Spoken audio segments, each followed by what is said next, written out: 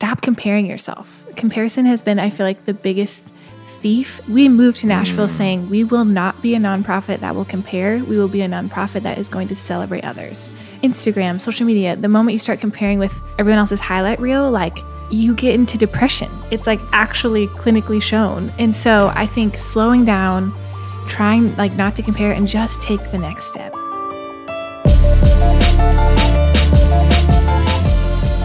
Hello, everyone. Welcome to the Let's Give a Damn podcast. I usually begin the podcast sounding a little more pumped up, more excited about our conversations, and I am so excited for this conversation, but it's been a crazy week. If you are listening to this podcast when it airs or around the time that it airs, then we are less than 1 week out from the massacre that happened at Marjory Stoneman Douglas High School in Parkland, Florida. Nikolas Cruz opened up fire on his former classmates and teachers using an AR-15. 17 people are dead, and a community, a city, a group of amazing humans have been torn to pieces over this. Now, I'm not going to get political. I'm not going to tell you what I think should be done or how you should think about this. There's a place for that, and it's not on this podcast right now. Maybe another time, but not now. However, I do have one thing to share with you, one thing that's on my mind today that I hope you can get. I hope you can capture what I want to communicate here. Marcus Aurelius said, "Waste no more time arguing about what a good man should be one." Again, he said, waste no more time arguing about what a good man should be one. You might find yourself too often thinking too deeply about what it means to be a good man, a good woman, how to do good in the world. And I get that. I've been there. Hesitating because it might not look right or you might fail, might not go the way you think it should go. Friends, less thinking, more doing. It's time to act. It's time to be bold. It's time to love those around you. It's time to be the fullest and best version of yourself. It's time to do the things that you've always dreamed of and haven't executed on because of fear, because of shame, because of what others might say about you. It's time to give a damn about the thing that you feel deep down inside of you. And I'm not just saying that. I mean that. And there's so much more to say. But again, this is not the time or the place. Waste no more time arguing about what a good man, a good woman should be. Be one. And if you do want a little insight into what I've been thinking about this past week, just visit my Twitter feed, @NickLaPara from last week. You will get an earful, a mouthful, an eyeful. And you might not like me after that, but that's okay. It's all out there for the world to see. On a different note, I wanted to let you know that I'm going to Honduras in a couple of weeks with World Vision, with my friends at World Vision. As some of you may know, I grew up in Guatemala. I've spent collectively just under 15 years living and spending time in 30 plus countries around the world.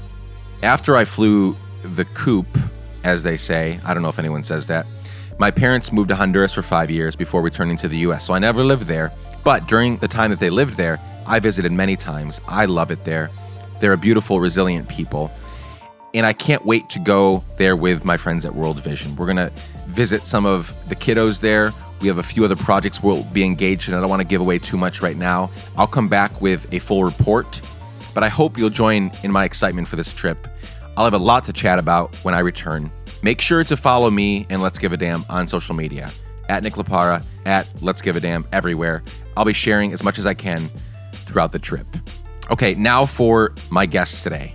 I'm so pumped to introduce you to Grace Tyson and Lauren Lancaster, co-founders of Songs Against Slavery. Both of them hail from Michigan and are now making a life here in Nashville. They are incredible. Seriously, I loved spending time with them, and I can't wait to do it again. Songs Against Slavery is amazing. Super rad organization. They are doing their part to end human trafficking by creating benefit concerts and by fostering music and artist partnerships. It's pretty incredible. They've been doing it for several years. They have a big vision, big dreams for the future. They share a little bit about that in this conversation. I'm super pumped for you to hear it. Let's get right into it then. I'm Nick LaPara, and here's my conversation with Grace Tyson and Lauren Lancaster. Let's go.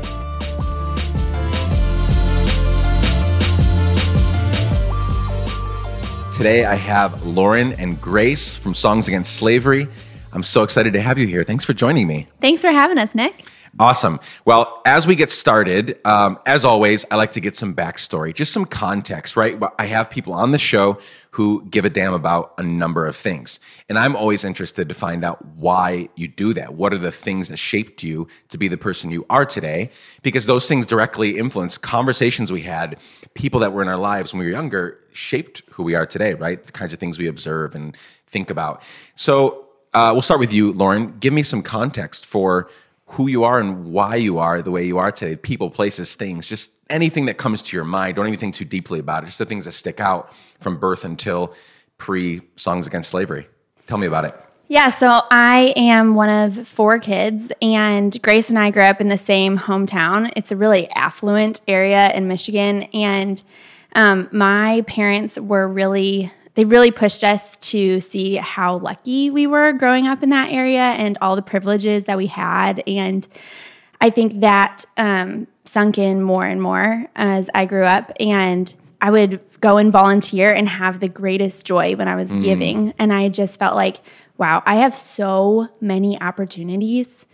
And there are countless people in this world who don't. And I just felt like if I didn't use all these opportunities that I was born into, honestly, for the good of the world, that I would be wasting all of that influence and all of that luck that I was born into where I was born. Yeah.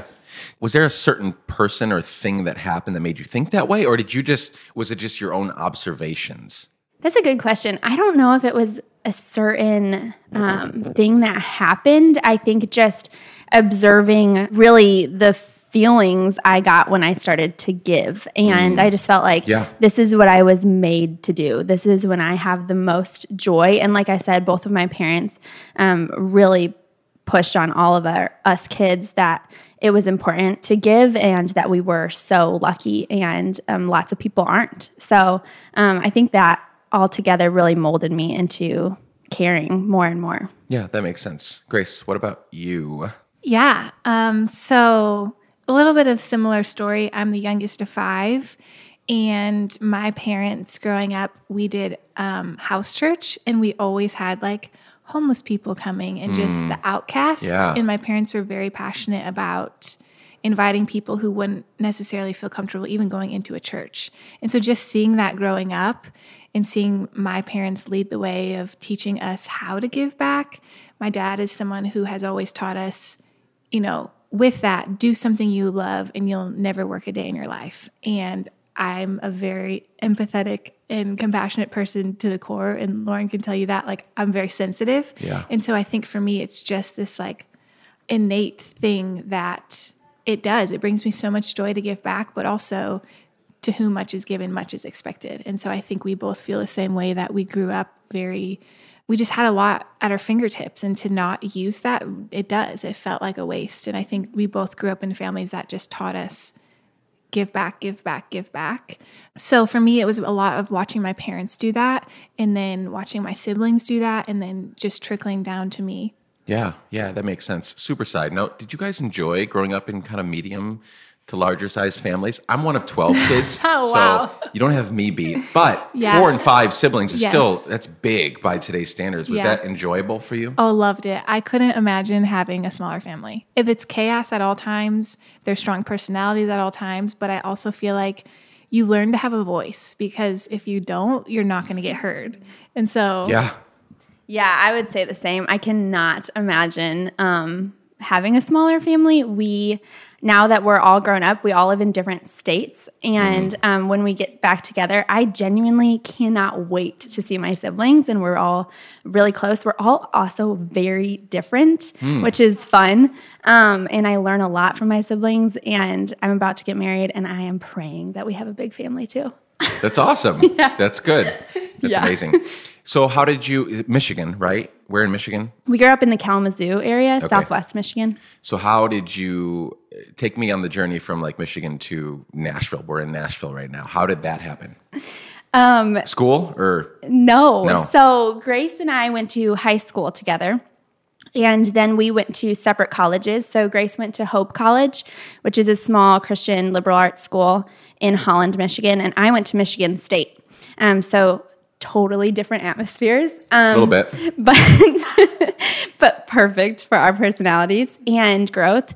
And throughout our separate college experiences, we really grew, and we'll get more into this, but our nonprofit was really what kept drawing us back to Nashville. We actually came and visited here 10 times during undergrad, and on our 10th time, we looked for an apartment. So we would just come for a weekend, which seems crazy to me now with the amount of driving. Yeah, what is it that attracted you about Nashville? Honestly, it just felt like home. Like since the first time I came here, I got to visit Thistle Farms, which is one of the nonprofits we help, and they're incredible. But just sitting in the room with the women, it just felt like every time we drove to Nashville, it felt like we were coming home, which no other city to this day has. I mean, our hometown feels that way, but because we grew up there. Right. No other city feels like this atmosphere of everyone just cares. And there's a lot of entrepreneurs, but everyone's like very generous to donate their time or help you out. It doesn't feel so cutthroat. And so I think for us, that really felt the perfect place to grow Songs Against Slavery. I experienced that as well.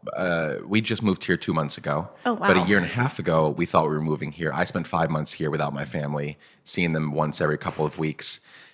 Just trying to figure out if we wanted to be here or not. And I experienced that. I've never lived in the South. We're not sure we want to live in the South long term. It's different. It's different. It's different. And that's a 3-hour conversation. But yeah, people just rolled out the red carpet.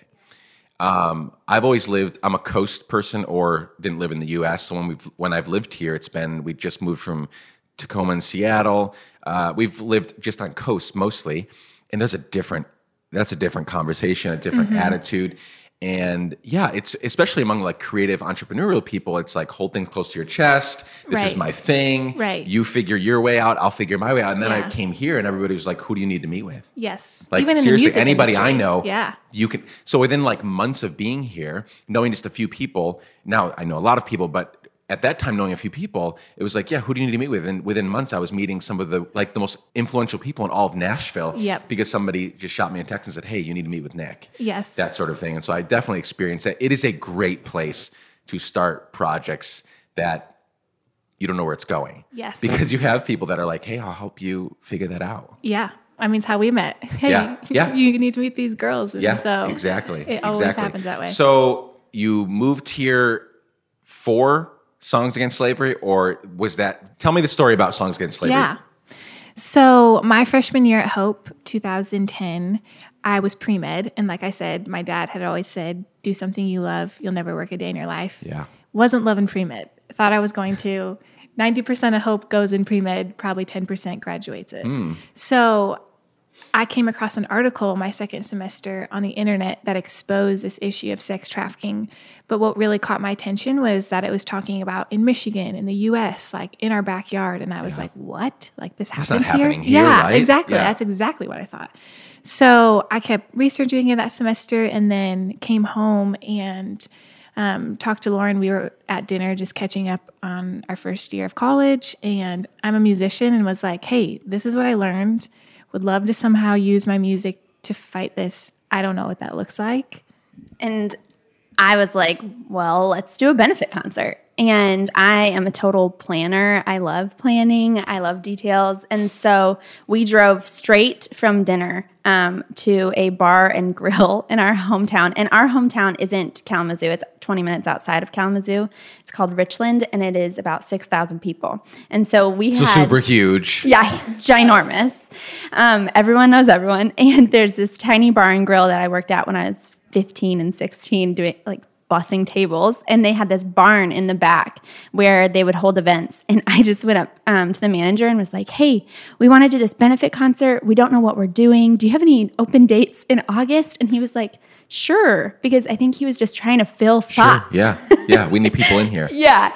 So right away, we knew, we were 19 years old at the time, and we were like, we are not the experts in this field. And so let's research who the experts are around us, and let's bring them in, and let's raise money for them and give them the stage. And so that first year, we brought in a safe house that was starting for girls ages 11 to 18 out of the who were trafficked in the U.S., and we were hoping to raise $1,000. At that time, we felt like that was a lot of money. And we ended up raising $4,000 that first summer. Wow. And so we said, well, maybe we'll do this one more time.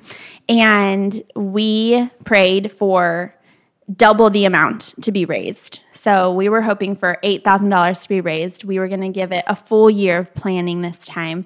And we brought in Steve Moakler, who's here in Nashville and still a good friend. Steve. He's great. And we ended up raising $8,000, almost to a T.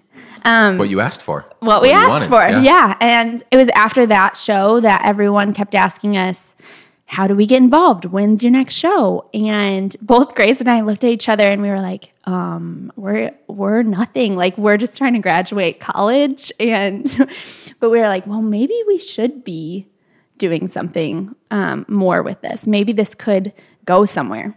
So we had a week left before heading into our junior year, and we literally sat on my parents' bed and researched, what is a nonprofit? How do you become a nonprofit? We had no idea.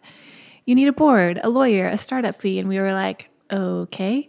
So we prayed and we were like, if this is what we're supposed to do, it's got to happen in this week, because Lauren's going to go to Michigan State. I'm going to go to Hope. It's a lot harder to communicate. Yeah. And within a week, we had a family who donated our startup fee, a board of directors of people our parents' age, and a lawyer who started up our nonprofit for free, who's still amazing. On our board today.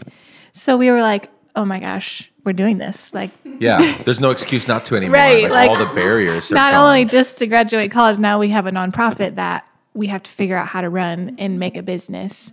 So our model was we would research a nonprofit in the state that we wanted to do a show in, and we would probably research the top 5% of the ones who are doing the best work, choose them and throw them a concert. We bring in the artists, we take all the cost on, and 80% of the profits stay local, and we would take 20%, as well as 100% of donations that night from the audience went straight to that nonprofit. And so our heart was these nonprofits. So 20% was to cover your costs and stuff. Yeah.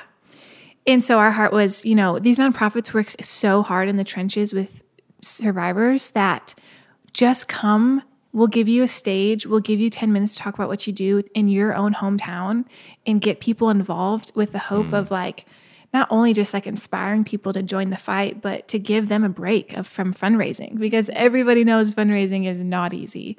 So I think for us, the music part of it has been so cool over the last 7 years, because it makes the environment this lighthearted environment versus being this is sex trafficking and now, really dark. Get very heavy very quickly. Yeah. And so we would sandwich an opener, then talk about trafficking and end with a headliner. And it's just been so cool to see even how the artists would be so inspired by what they were hearing. They would change their whole set or play songs that they had never even played before, but they felt like it was more hope-filled. So it was just a really cool thing for us to see. Not only was it impacting the audience, it was impacting musicians as well.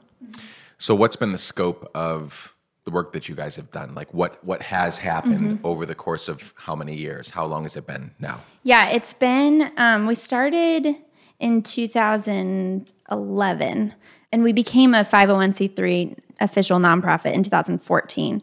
So we have done 31 concerts so far, cool. And we've raised a little over $370,000 to go towards the fight against sex trafficking in the U.S. And we've gotten to work in, 10 different states with 14 different nonprofits. And we've learned so much just by meeting these amazing people. And the learning curve on starting a business is so steep. So we've learned so much about ourselves. But yeah, we're just so grateful to be in this space. I think both of us would say that this cause has so deeply touched us, because I don't think there's anything worse that could happen to someone on this earth. To be sexually trafficked is the trauma there is just so complex, and the problem is so hidden still. Yeah. And so I don't think there's anything else I would rather be fighting against in this world.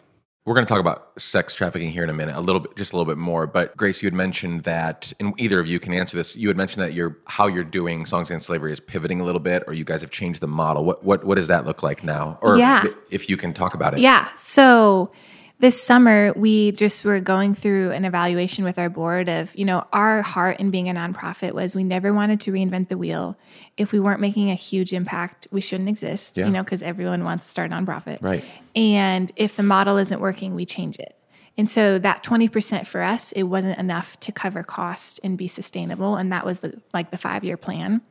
So what we did was we started doing a bunch of research, and we came up, shouldn't say came up, but a lot of people who do peer-to-peer fundraising is taking off right now. And so we came up with this campaign called Step Into Their Shoes in the fall. And we had people across the nation walking while fundraising for Thistle Farms. And so because Thistle Farms is now national, they have their products all over the place, and they're helping women survivors get off the streets, get into rehab, and get a job.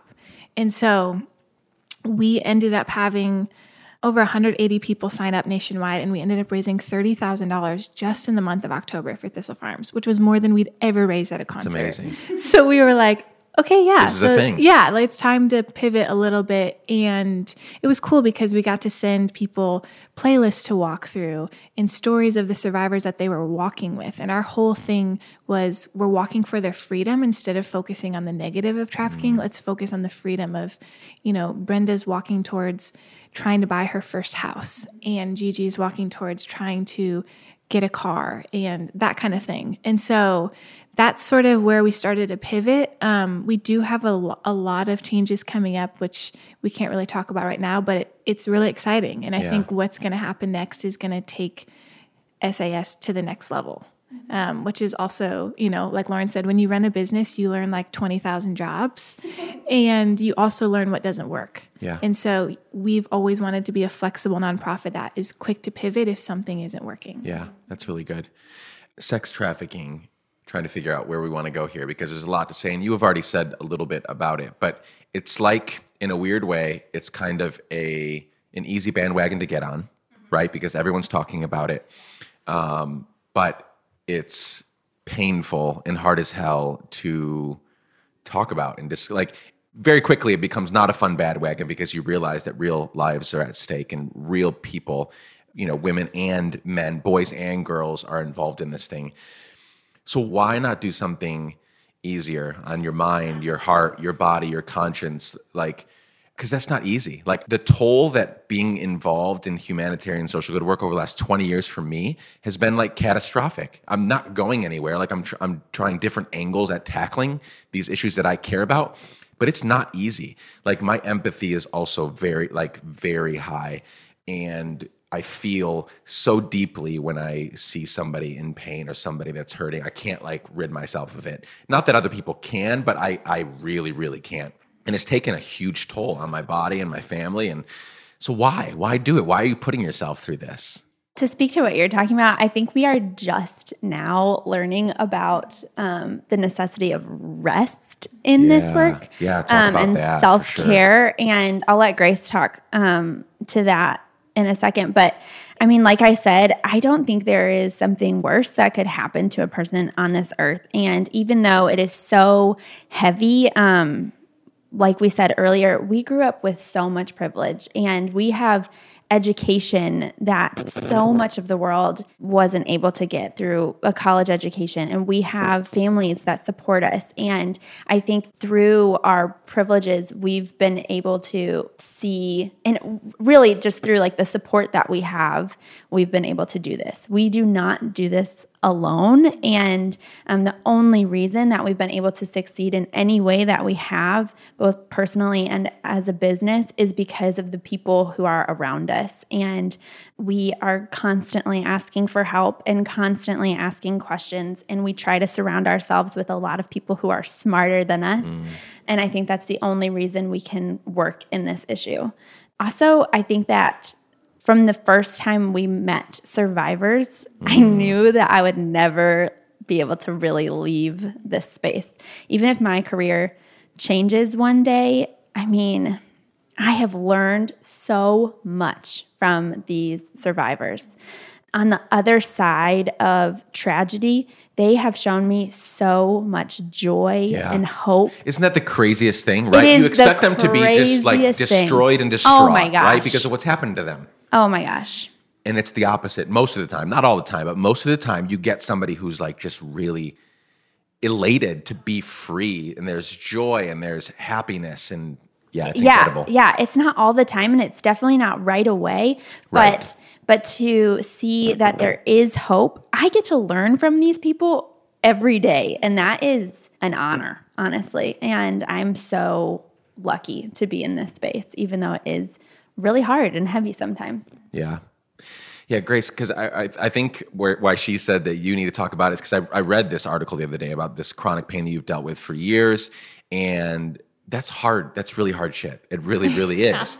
So talk about that, and then in that piece that you did, I saw the talk about like rest and like just turning stuff off for a while and all that. What are you learning in terms of that, and tell us your journey there? Yeah. So, I mean, in the process of SAS starting at the same time, I had chronic back pain. And throughout our 7-year journey, I've gone through 2 major back surgeries and have had chronic nerve pain, back pain 24/7 for 7 years. And so for me, learning what it feels like to live with pain inside my body, it takes your empathy level to a whole different level. And I think for me, working in this space, it was like, I can't relate to what someone has gone through with sexual abuse, but I can relate to what it feels like to live with so much pain in your body and have to rely on others. And I mean, for me, like, have faith and have hope in what Lauren said about, see, if these survivors can find joy and freedom, I can find joy and freedom. And a lot of this,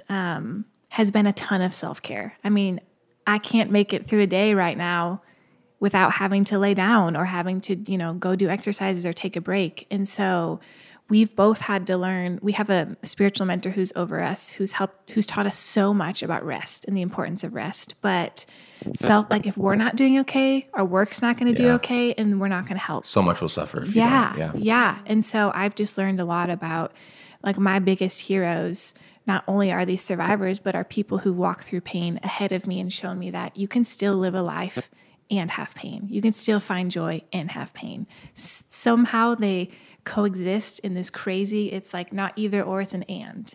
And that's really what I've learned.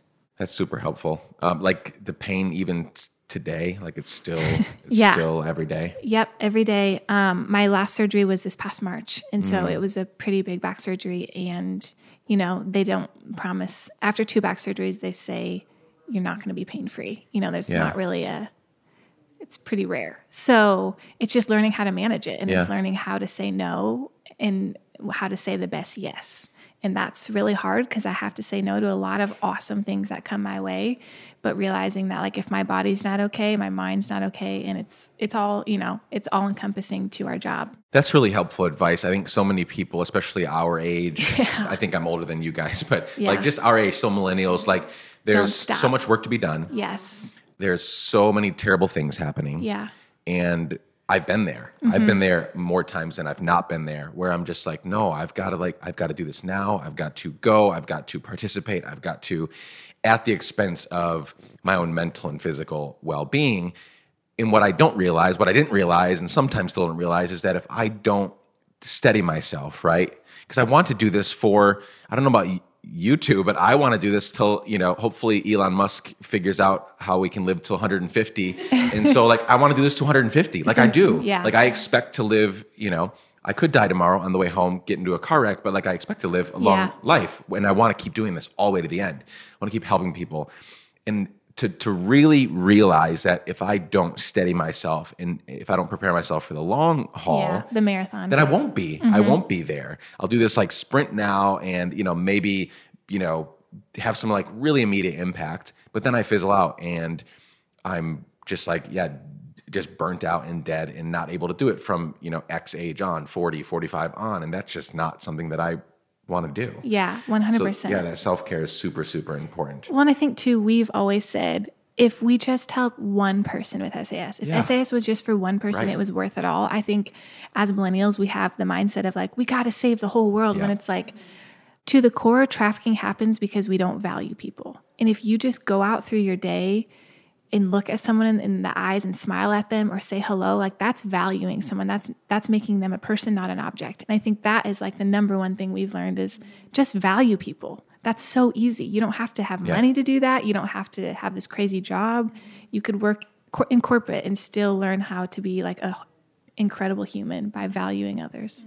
That's great advice. So let's spend the next couple minutes giving advice, right? The people listening to this podcast we have some older people listening, 50s and 60s, and we have some young teenagers and kids listening, but it's mostly 18 to 35, 65% women, 35% men, that normal like demographic of people that are usually interested in this kind of thing. What advice, based on what you two have learned, we'll start with Lauren, then go to Grace, give just a few pieces of wisdom, advice, things that you've learned, anything. I'm not aiming for anything, just something that pops in your head or one or two things that pop in your head. How can you help someone that is listening saying, I want to do this. I went to school for something that I don't want to do, or I really have a desire to impact this space or this people or this thing, but I don't know where to start. Like you two, you started this thing and you didn't even know what a nonprofit was or how to start one or what you needed. That's most people. They just don't know what goes into it. So yeah, what advice do you have for that person out there that's listening? First of all, for anyone who's like, I'm in school for something that I don't want to do, or I got a degree in something I don't care about anymore. We both do not have degrees in this or formal education in this. I am an elementary school teacher by training, and Grace went to school for psychology and women's studies. And so that is not something that's going to stop you. And secondly, I would say we get a lot of people who ask us, or tell us that they want to start a nonprofit. And I think that's awesome. And I think that if you feel like you're being called to do that, then you should do a lot of research and really ask a ton of questions. And if in the space of trafficking, I hear a lot of times, I want to start a safe house. And that is so great. And those are needed. But I would please, please, please urge you, go work in a safe house first. Yeah, 100%. Go volunteer for a safe house. And if people are already doing what you want to do, go help them. There's no reason to start up 1 billion different nonprofits. The only reason we started SAS is because when we started, there was nothing like that. And so I would say, really do your research and learn what other people are doing in whatever space you want to work in, and go and volunteer and help them. So that's one thing that I would say for people who are thinking about starting or don't know where to begin. No, that's super huge advice. And it's something that I think millennials fail to do super well. Rainn Wilson was on my podcast last year, and he said he gave one of the best pieces of advice from a person who has super well known, started all these things, very involved in nonprofit philanthropic work. He said, pick one thing. Yes. Pick one thing. Don't do 50 things or 49 things or 36 things. One thing. Yeah. And learn about it. So start there. And I think that was one key thing that you said was like, do your research, learn about it, be a student long before you're a teacher on X subject. Pick one thing, learn about it super deeply, and then act. And I think then that person, and you two are evidence of that, is like you did the research, you did the homework, you didn't like just jump into it, and you just tried it out. Like, let's go to this bar and grill. Let's try it. Oh, we raised some money. That's cool. Let's try it again. Instead of like, no, we're gonna by 2020, we're gonna see all sex slavery gone. Like, you can make these unrealistic. Right. Yeah. So I think that's super helpful. And I think we always urge people that the educated response is the best response. And people who are on the other side of your services, in no matter what space you're in, they deserve excellence and they deserve the educated response. And so we can't do that unless we're educating ourselves. And we still see ourselves as students after 7 years. And we always will. That's for awesome. The rest of our lives. We are, like I said earlier, we are always asking for advice and always asking for help. And so, yeah, I hope that we're always students, and I would urge anyone to become a student in what they want to help in. Awesome. Grace, what do you got? I would say slow down. Like, truly, most people's careers don't flourish until their late 30s, 40s. So and for good. some reason, good. Millennials, we want to think figure it out have at 21 to and a figure it half. out. Yeah. And I mean, I've talked to college students recently where I'm just like, the biggest advice I could give you right now is just enjoy it. Like, Yeah. stop worrying about it's all going to fall into place. And with that, like, stop comparing yourself. Comparison has been, I feel like, the biggest thief. And we moved to Nashville saying we will not be a nonprofit that will compare. We will be a nonprofit that is going to celebrate others. And that is what we've held on to, because Instagram, social media, the moment you start comparing with everyone else's highlight reel, like, you get into depression. It's like actually clinically shown. And so I think slowing down, trying like not to compare, and just take the next step.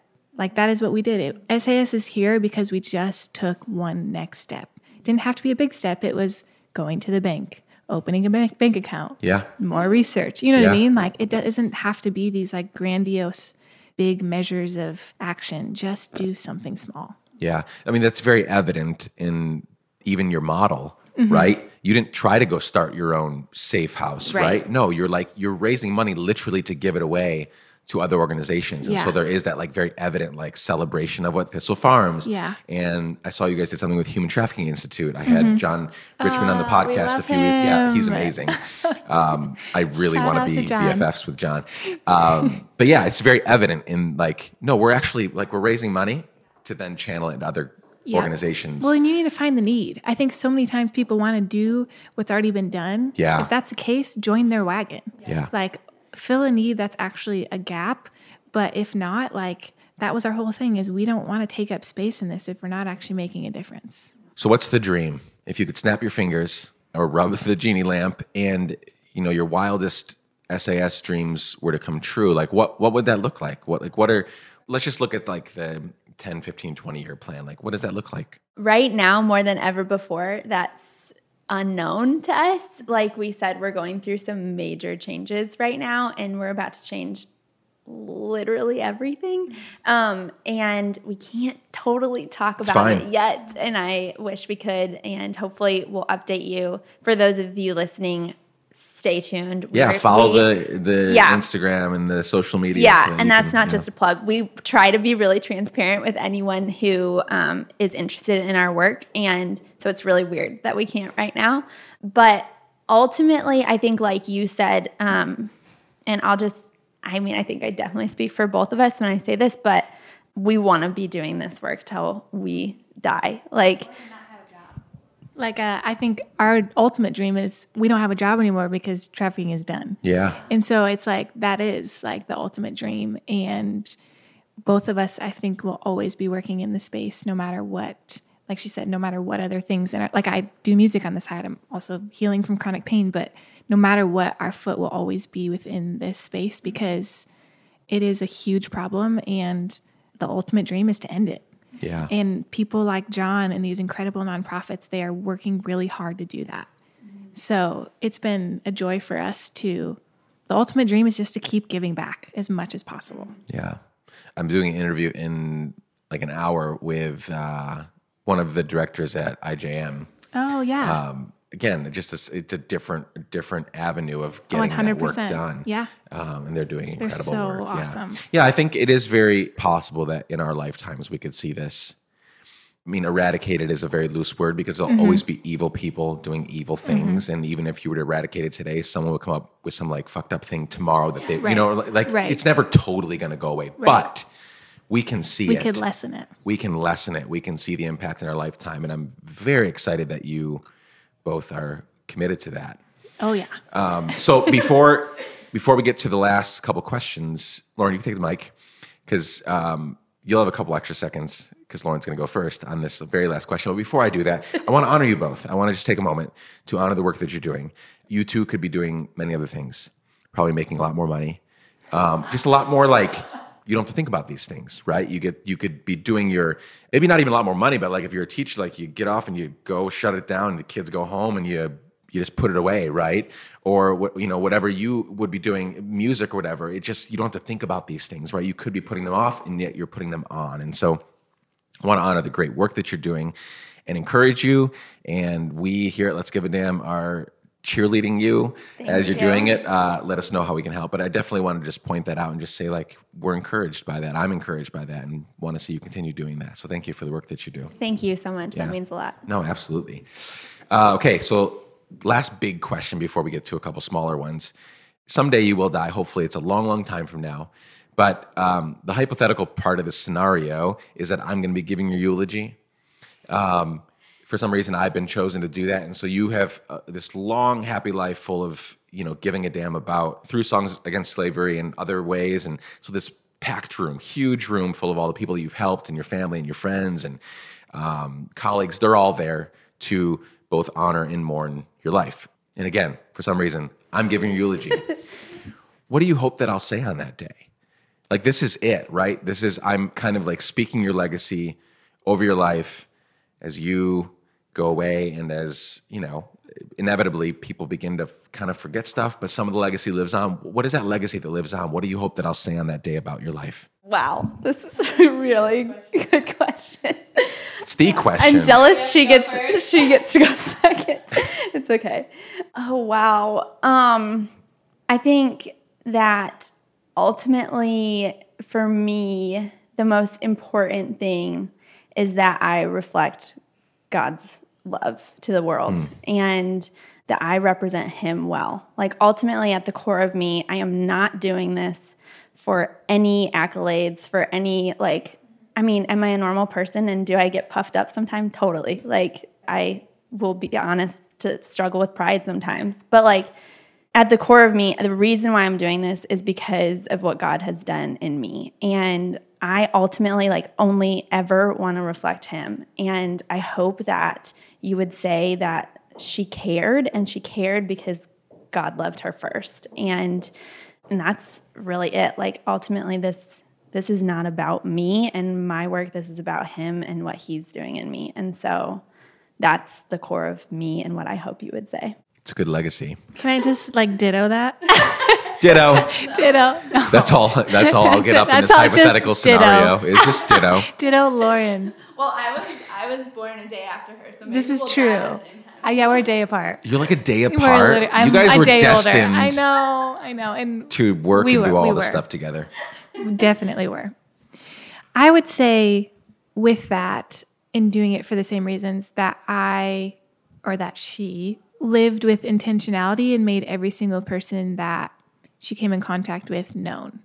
I think for me that is so important I feel most loved when I feel known, and I really hope that every person that I come in contact with in my life, they feel known and they feel loved because I was loved first. And also I think having chronic pain, and Lord, please, one day, hopefully I'll be healed, but that I learned how to keep fighting and I learned how to be resilient and help other people in their pain.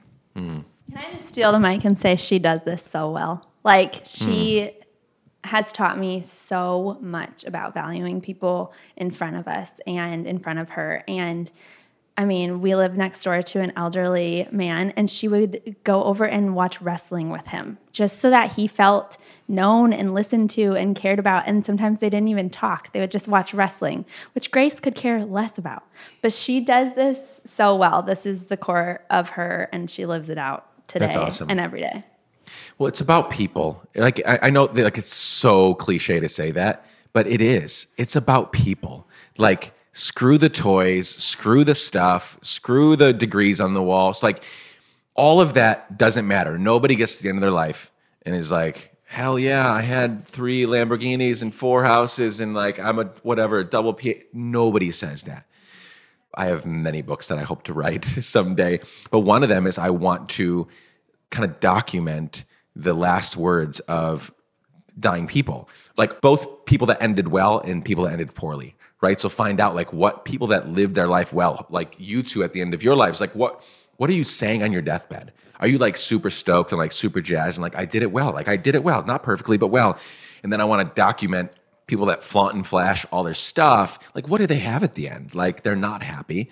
It's clearly documented that money and stuff doesn't make you any happier. You're still just as empty at the end of the day if you don't have the relationships and the people and the ways that you're giving back and stuff. So it has to be about that. It has to be about that.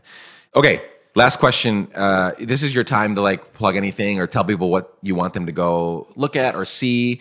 Is there any like video or website or social media stuff? Like what do you want them to go look at as we're wrapping up here? Yeah, so we're Songs Against Slavery on Instagram, and that's where you'll find most of our updates. You can also find us on Facebook and Twitter. And our website is songsagainstslavery.org. I would urge you to not only look at what we're doing, but we work with amazing partners around the country, and we really want people to get involved where they live, or at least be aware of what is around them, so that if they see something, or if they just want to volunteer, or they want to give money if they're able, they can do that right in their backyard. And so I would urge you to check out our partners as well.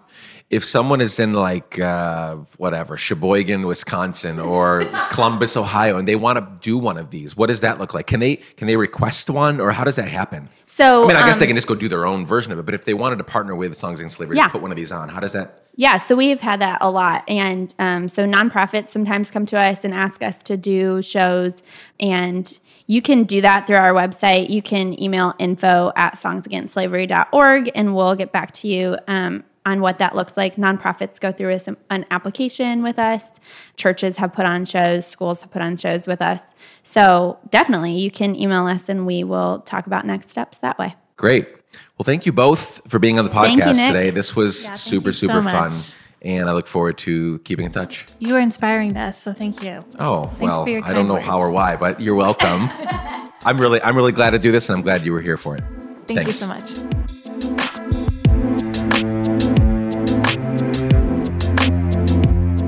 Thanks so much for joining Grace, Lauren, and me today, friends. I learned so much from my time with them. I hope you did too.